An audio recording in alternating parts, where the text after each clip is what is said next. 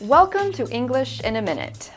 When it rains heavily, we often say it is pouring. When it rains, it pours. I think something is going around the office this week. You mean like the flu? No, not the flu.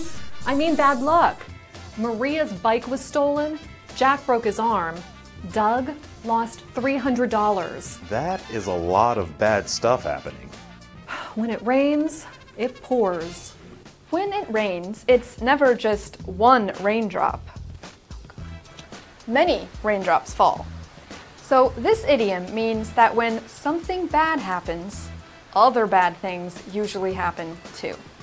You can also say, when it rains, it pours, if a lot of good things are happening to you. But more often than not, it's about bad things. And that's English in a Minute.